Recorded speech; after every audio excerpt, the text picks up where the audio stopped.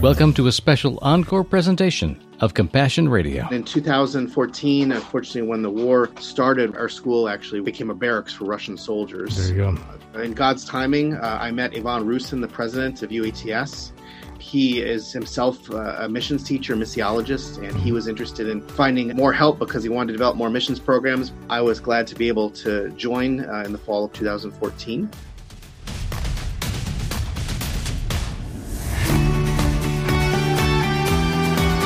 The war in Ukraine grinds on with no end in sight. Yet God knew what was coming and prepared His people for such a time as this. Hi, Bram Floria here with Compassion Radio. When it comes to the biggest war in the world right now, today's guest has been in the thick of it from the very beginning. And I'm not talking about February 24th, 2022. No. The big blow-up came after 8 years of battles, uneasy truces, flare-ups, and seemingly endless humanitarian crises that the world barely seemed to take notice of, until it couldn't be ignored any longer. As hard as it was, God's people have been working tirelessly at the front lines, and often behind them, to bring hope and help to the besieged and desperate. And that includes one American theology professor we'll meet today. Thanks for joining us on this journey to the front lines of faith. We followed along as best we can the developments happening in Ukraine day by day, minute by minute, and we talk about it on Compassion Radio a lot. With us today is another one of those eyes and ears that's been on the ground and understands the culture, the people, the situation, and the conflict, like not a whole lot of other Americans do, because he's lived there for a lot of years. John White, welcome to Compassion Radio. Thank you very much. You have, for a number of years, been a missionary in eastern Ukraine, so right where most of the conflict erupted at the end of the Maidan uprising and the revolution of dignity, as they call it. And then you got recruited to stay put in the country and not flee, but to get down to brass tacks with those who were doing the work in the trenches, spiritually speaking, back in Kyiv. So you stayed in country. If you could explain a little bit about your missions focus and your affiliation and how you ended up working with our friends there at the Ukrainian Evangelical Theological Seminary, that would be very helpful for our listeners. Sure. I'm a missionary with World Venture, and I originally moved to eastern Ukraine in 2000. I studied the Russian language for a couple of years, and then I was asked to teach missions. There aren't a lot of people teaching missions to Ukrainians, even though many Ukrainians really want to go into missions, and so it was a definite need. I worked there for several years, and actually I met my wife in eastern Ukraine. She's Ukrainian. And then in 2014, unfortunately, when the war started with Russia, we needed to leave. Our school actually became a barracks for Russian soldiers. There you go. In God's timing, I met Ivan Rusin, the president of UATS. He is himself a missions teacher, missiologist, and he was interested in finding more help because he wanted to develop more missions programs. But as he found out, being president of the school, a lot of his time was taken up raising funds and leading and doing a lot of those things. And so I was glad to be able to join in the fall of 2014. As far as Ivan goes, he was a passionate guy for the mission of the ministry of UATS. And when you step into a president's role, you are stepping into the fundraiser-in-chief responsibility. And you become the evangelist for the mission of the school and getting other people to believe and invest in you. It's a tough sell when you're sitting in what would be considered over 2 generations of Americans as being Soviet soil. And you don't want to be throwing money at what seems to be a corrupt society, economy, and system. But you still feel like you want the gospel to grow there. You stepped in to take a lot of the responsibilities, as you said, for what Ivan was doing before. But what was the spiritual environment like for you guys when you were trying to make a plan for reaching out and making the case to churches in the West to be investing in the spiritual training of pastors, worship leaders, and evangelists right there in Kyiv? Well, Ukraine has a long history of being one of the most evangelical Christian areas of the whole former Soviet Union. Actually, the school I was at before was one of the places that trained Ukrainians to become missionaries. And actually, just as Ivan was inviting me, I was involved in doing research into kind of that history. How have Ukrainians been involved in doing missions, both locally and throughout the world? And I was really encouraged as I was interviewing people, many of whom were still alive, who were doing mission works at the end of the 80s and the 90s, because hundreds of them, maybe even thousands, went into Russia, Central Asia, Siberia, and shared the gospel. And in some ways, that spirit continues. Now, of course, they can't do as much work in Russia now, but Ukraine Ukrainians just have a spirit for doing missions, but many of them just don't have enough training. And so it's a real need. And that resonated with a lot of people I spoke to who wanted to help support that movement. When you're training people to come up and bring the gospel to a new generation through times of great foment, changes on every level, and a lot of desperation and feeling unmoored in a changing society, they had it in spades from the late 80s through the end of the 90s. In the context of what they were going through, the rise of Putin is not unexpected. The loss of an anchor, the idea of the Russian generations feeling like they need a strong man. The Russians in general, it seems like even through literary history, have all defaulted towards this idea that they're not strong without a strong man. So it's like an inferiority complex they're going through as a society and a people. And yet it doesn't have to be that way, of course. Societies can grow up. They can find their footing. They can find God in the midst of it and become responsible, contributing people on the planet. And yet it has been exactly the opposite for Russians over the past 30 years especially. It's sad for me to see the degradation of the soul of a nation like that, and yet it seems to be the case. What was your read when the things started going south politically, morally, and the country not going towards the light of truth and openness and honesty and democracy and other tools of a society to build itself, but going down the hole of despotism and kleptocracy?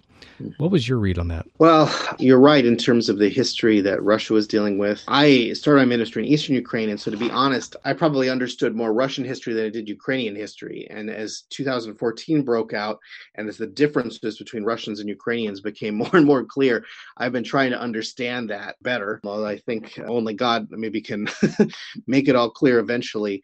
But it's very sad because certainly Ukrainians and Russians have many, many years of history together. I was a part of the Eurasian Accrediting Association, in which Russian and Ukrainians and others from the former Soviet Union were all involved, theological leaders, educational leaders.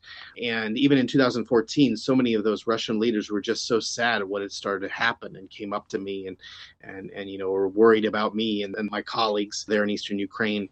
And I think to this day, I think many of them still are supportive, although a lot of those connections have certainly been frayed. I don't even know all of the state of relationship between everyone, but it's just so sad because Ukraine, I believe, has been such a blessing to Russians in so many ways, both by bringing the gospel and in many other ways as well. Yeah, unfortunately, Russia has this history of thinking of themselves as messianic.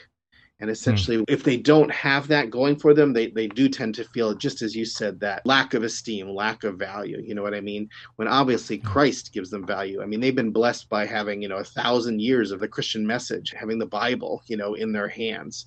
Yeah. But yet, too much of the time, they felt that they have to be more than that. They have to be, like messianical themselves. It's just so sad that it now turns to this horrible, I mean, it's happened before, but violence that's happening now.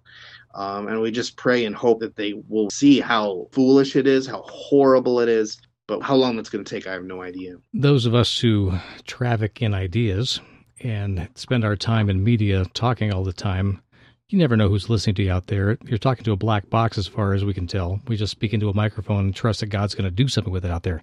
You have the relationship of people you're actually training, personally. The need for a core truth. What is the ethics of discovering what's factual, what's not, and what needs to be discussed, and what is of value, what is not of value? Those are things you have to sort out, and it requires discernment, wisdom, and mentorship. Whether you're in media or you're in the classroom teaching the subjects you teach about the history of missiology and the future of it, I fear greatly that we're in a time where truth is no longer tolerated.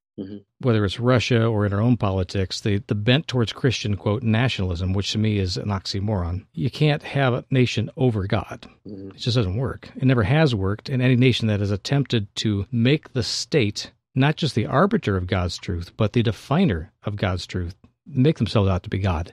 And I fear that we would bend ourselves toward that point, too, as a nation, that where we depend upon ourselves, come up with truth, and then tell God what it is.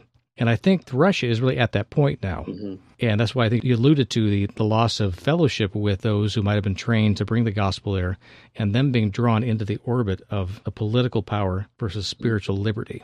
These are not small subjects we're contemplating here, and it's not small for the people in Ukraine because they're living with the direct consequences of that kind of supersessionalism of reaching over Christ to become, as you said, messianic. That's a great term, I think, for it. Russia seems to be acting in a messianic mission with an inferiority complex, if I could put it kind of as a compound thing. Mm-hmm. Inferiority complexes that lead to destructive behavior are bad enough in relationships that are individual, but when it's on a nation-state level, it means mass murder. Mm-hmm. And that's what we're seeing right now. So you trained people. You've lost people to, quote, the other side. They've gone the way of power, or think they have, and believe that's to be the truth. How do you reconcile that for yourself when you're investing in the lives of people and you're praying for them that truth would come alive in them? Mm-hmm. Have you had the failures in your heart about people you've, quote, lost, or have you been able to reach out to them and steer them back towards gospel truth and God's way of bringing us into it? What's it been like for you? Mm-hmm. I've been involved in education now for about 20 years, theological education. And having done that, exactly what you're talking about in terms of the importance of truth and the importance that we are called as Christians to seek the truth is something very important. And so if I go back, and again, I don't know maybe what you've already talked to with your listeners about, unfortunately, the whole educational system of Soviet times, which still we see the hallmarks of perhaps really a worsening of since communism fell, is that your individual identity, your ideas are not important. For example, when we have our students try to research something, they feel it's totally fine just to quote others and give no citation. You know, we talk about plagiarism, and for them, again, this is what they came out of. The idea of you having your own idea is foolish. You're supposed to quote Lenin or Stalin or whoever it is, right? Because they were supposed to assume you are, yeah. Right. So citation is not necessary, right? And in school, there's just unfortunately a massive corruption. Both in Ukraine and Russia have faced this, where, for example, teachers aren't paid enough money, and so they basically set up circumstances that the students can only pass by bribing. Compassion Radio will continue to keep bringing you encouragement from the Word, inspiring stories from the front lines of faith, and awesome opportunities to make a difference for the kingdom around the world. But we need your help right now to continue doing just that. Please take a moment today to consider how you might help us to accomplish our unique media ministry and mission.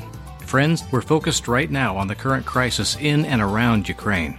I personally met with dozens of refugees and kingdom workers who ran to the front lines of need and have selflessly given of themselves completely, thoroughly, and as I saw, to the point of indescribable exhaustion. I saw refugee and servant alike shiver in a vicious blizzard that struck the first week of March. They were very much alike in one important way. They were absolutely determined to survive this ordeal and to redeem what their lives have become. We need to follow their example. Will you help us today? Please give generously, even sacrificially, right away. I know that God will be pleased if we do. So call us today at 1-800-868-2478. Mail us at P.O. Box 2770, Orange, California, 92859, or give online at CompassionRadio.com. And as a Christian educator, I've never been bribed. But one of the other ways that students make it through is they write cheat sheets, they cheat with one another. How can you not help me, your Christian brother in Christ, you know? And there's a whole mentality that we've tried to instill, and sometimes for the better and sometimes not. Truth matters, and you need to invest time and energy. And you can't just copy everything from the internet, right? You've got to try to figure out stuff and have your own opinion on it. Sometimes that's the hardest thing, not just finding the information, but how do you analyze it? How do you apply it to your setting? That's been hard, but I definitely have seen some changes in some of my students and some of those that have graduated from the programs I've been involved with. And I think I'll just say UATS, one of the things that UATS is particularly good at is trying to make everything we learn in the classroom applied to real life, to real ministry. We've made a real emphasis in that in my Mission in the Modern City program, where we really try to get our students during the classes out into visiting other ministries, seeing what's happening, trying to have them engage with some very interesting authors and books, and then trying to have them write research papers that are relevant to their ministry right now, and maybe in some cases to their ministry in the future.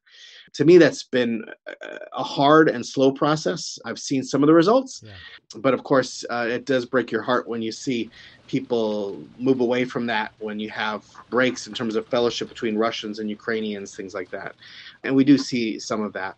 But to be honest, during the war, at least in Ukraine, these last years, I've been very encouraged by seeing the applications that so many of my former students and some of our graduates have been taking. It's been very encouraging the way they've been both sharing the gospel to those who really need to hear it and showing the gospel in terms of just caring for people. And that's happening within churches and ministries within Russia. I believe so, but right now we don't hear a lot about what's happening in Russia. To be honest, I'm even a little bit afraid when I contact people I know in Russia what to say and what not to, because I don't want to get them in trouble. Yeah, coded language. Now, this kind of reminds me that this seems to be the same process, historically speaking, that the church was going through in the 2nd and 3rd centuries, the development of Christian ethics. Mm-hmm. What does it mean to act on truth as defined by God and drawn out of, extrapolated from those writings that go all the way back to Moses and pre-Moses, and the testament of all those who lived with Jesus and by and for Jesus afterwards? They had to develop an entire coda of all the things it meant to be and act, not just biblically, but to act like Jesus would act in that circumstances. They were the first, I think, to invent the concept of what would Jesus do in that situation. Mm-hmm. Therefore, we are little Christ. We have the name. We need to act like he absolutely would, because we are him now. We are his hands and feet to the world. And that battle going forth from there has been a grievous one in different centuries, where it slips back into totalitarianism and alignment with the states. Everything from the Inquisitions to all of these temptations, generation by generation, keep cycling around. But the church itself, as a body, identified it. We need philosophers, we need theologians and leaders that show us what this really means in our context, in our time, and that is still true. We seem to be in the post-truth era in the world, but now I'm afraid we're almost in the post-truth era in the church.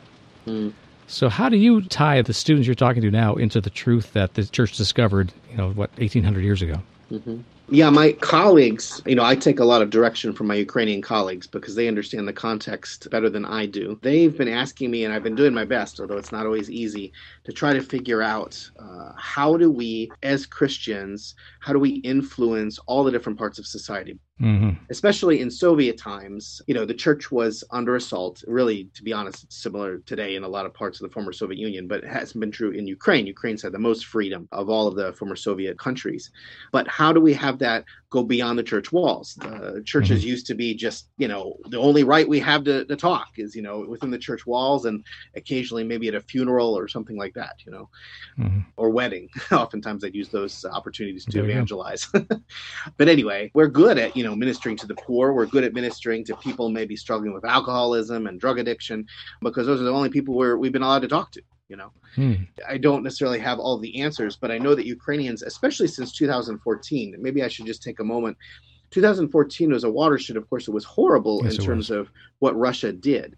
But all of a sudden, essentially the government was broken down, right? Yeah. And you have all of these refugees fleeing. You had an attempt to stand for something on Maidan, and Christians were a part of that. Christians had set up a prayer tent, and they were praying for people. Right. After the war had started, Christians were going and doing short-term missions to try to help rebuild. Christians were becoming chaplains in the military, in hospitals. Yeah. I had the chance to walk with Oles Dmytrenko and see where the tent was. We spent a great day together, retracing not just the events of the days that amounted to the Maidan months, but to enter into the soul of those who had it in their hearts. They're haunted by the things that almost happened and the things that did that were violent. Nobody that I saw, including Oleg and Oles and all the other guys that were directly involved with the prayer tent ministry, none of them seemed to not have PTSD in some way or the other, because they were so strung out for so long, holding together this thin, slender thread of faith and hope. But you're facing down an awful lot of guns, and somehow they walked out of it. And they're not the same people afterwards, for good or for worse. What was your experience then dealing with those who God put on the spot and actually stood their ground and faced down evil and saw the transformation into a society that would say, no, we stand together. We don't stand alone, but we stand apart? Mm-hmm.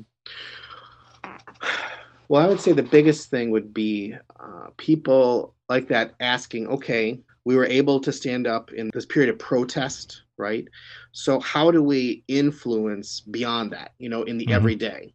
And so that's been something that we've been working on at UATS and trying to connect with ministries that are having more success in terms of, say, influencing business people, influencing people in the arts, influencing young people. I mean, all sorts of different areas need influence and need greater Christian witness. And we've also been trying to connect with different Christians in ministry in different parts of the world and learning from them. We've been blessed by some folks from England who have a long history of connecting church planning with community organizing, and how maybe starting a school is maybe the first step we need to take, like a grade school, if we then want to start to plant a church, or sometimes these things happen together. Where you can plant those seeds of ethics right there and expect of the parents something new and different that the children will not have experienced had they gone through the government schools or this what's been offered to them as the very base level of societal obligations. You raise the expectations, you raise the people. Absolutely. And Christian schools have become wildly popular in Ukraine just because, I mean, unfortunately, the government schools are so corrupt, and the level of education the kids actually receive is so small that even, I guess I don't know, I can't compare it for sure, but it almost seems like the amount you have to pay in bribes, you might as well just pay it to a private school, which you're going to actually get an education. Bribe God to teach my kid. Okay, so the transformation issue.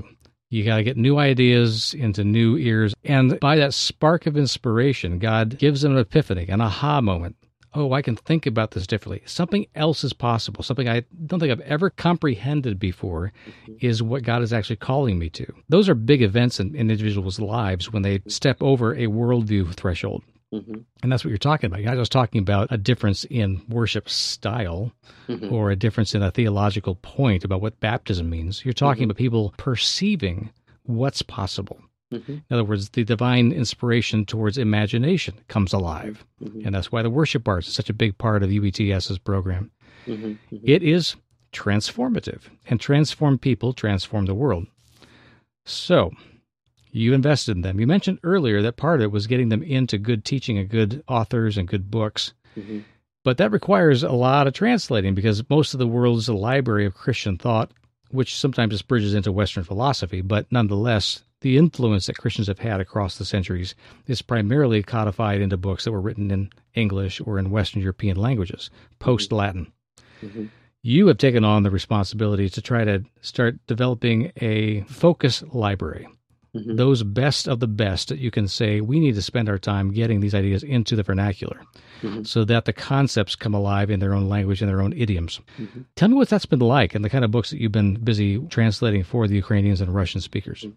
Now, I focused on books in the area of urban missions because that's the program that I was asked to create. I should say that I know my colleagues have been working on a lot of other things. I know in the area of psychology, especially in this like trauma issues that we've been talking about, and I know in a number of other theological areas as well. But in terms of my area, we were trying to think, how do we combine? We want to have a good program. So obviously you need textbooks, right? If you're going to teach something, you need textbooks.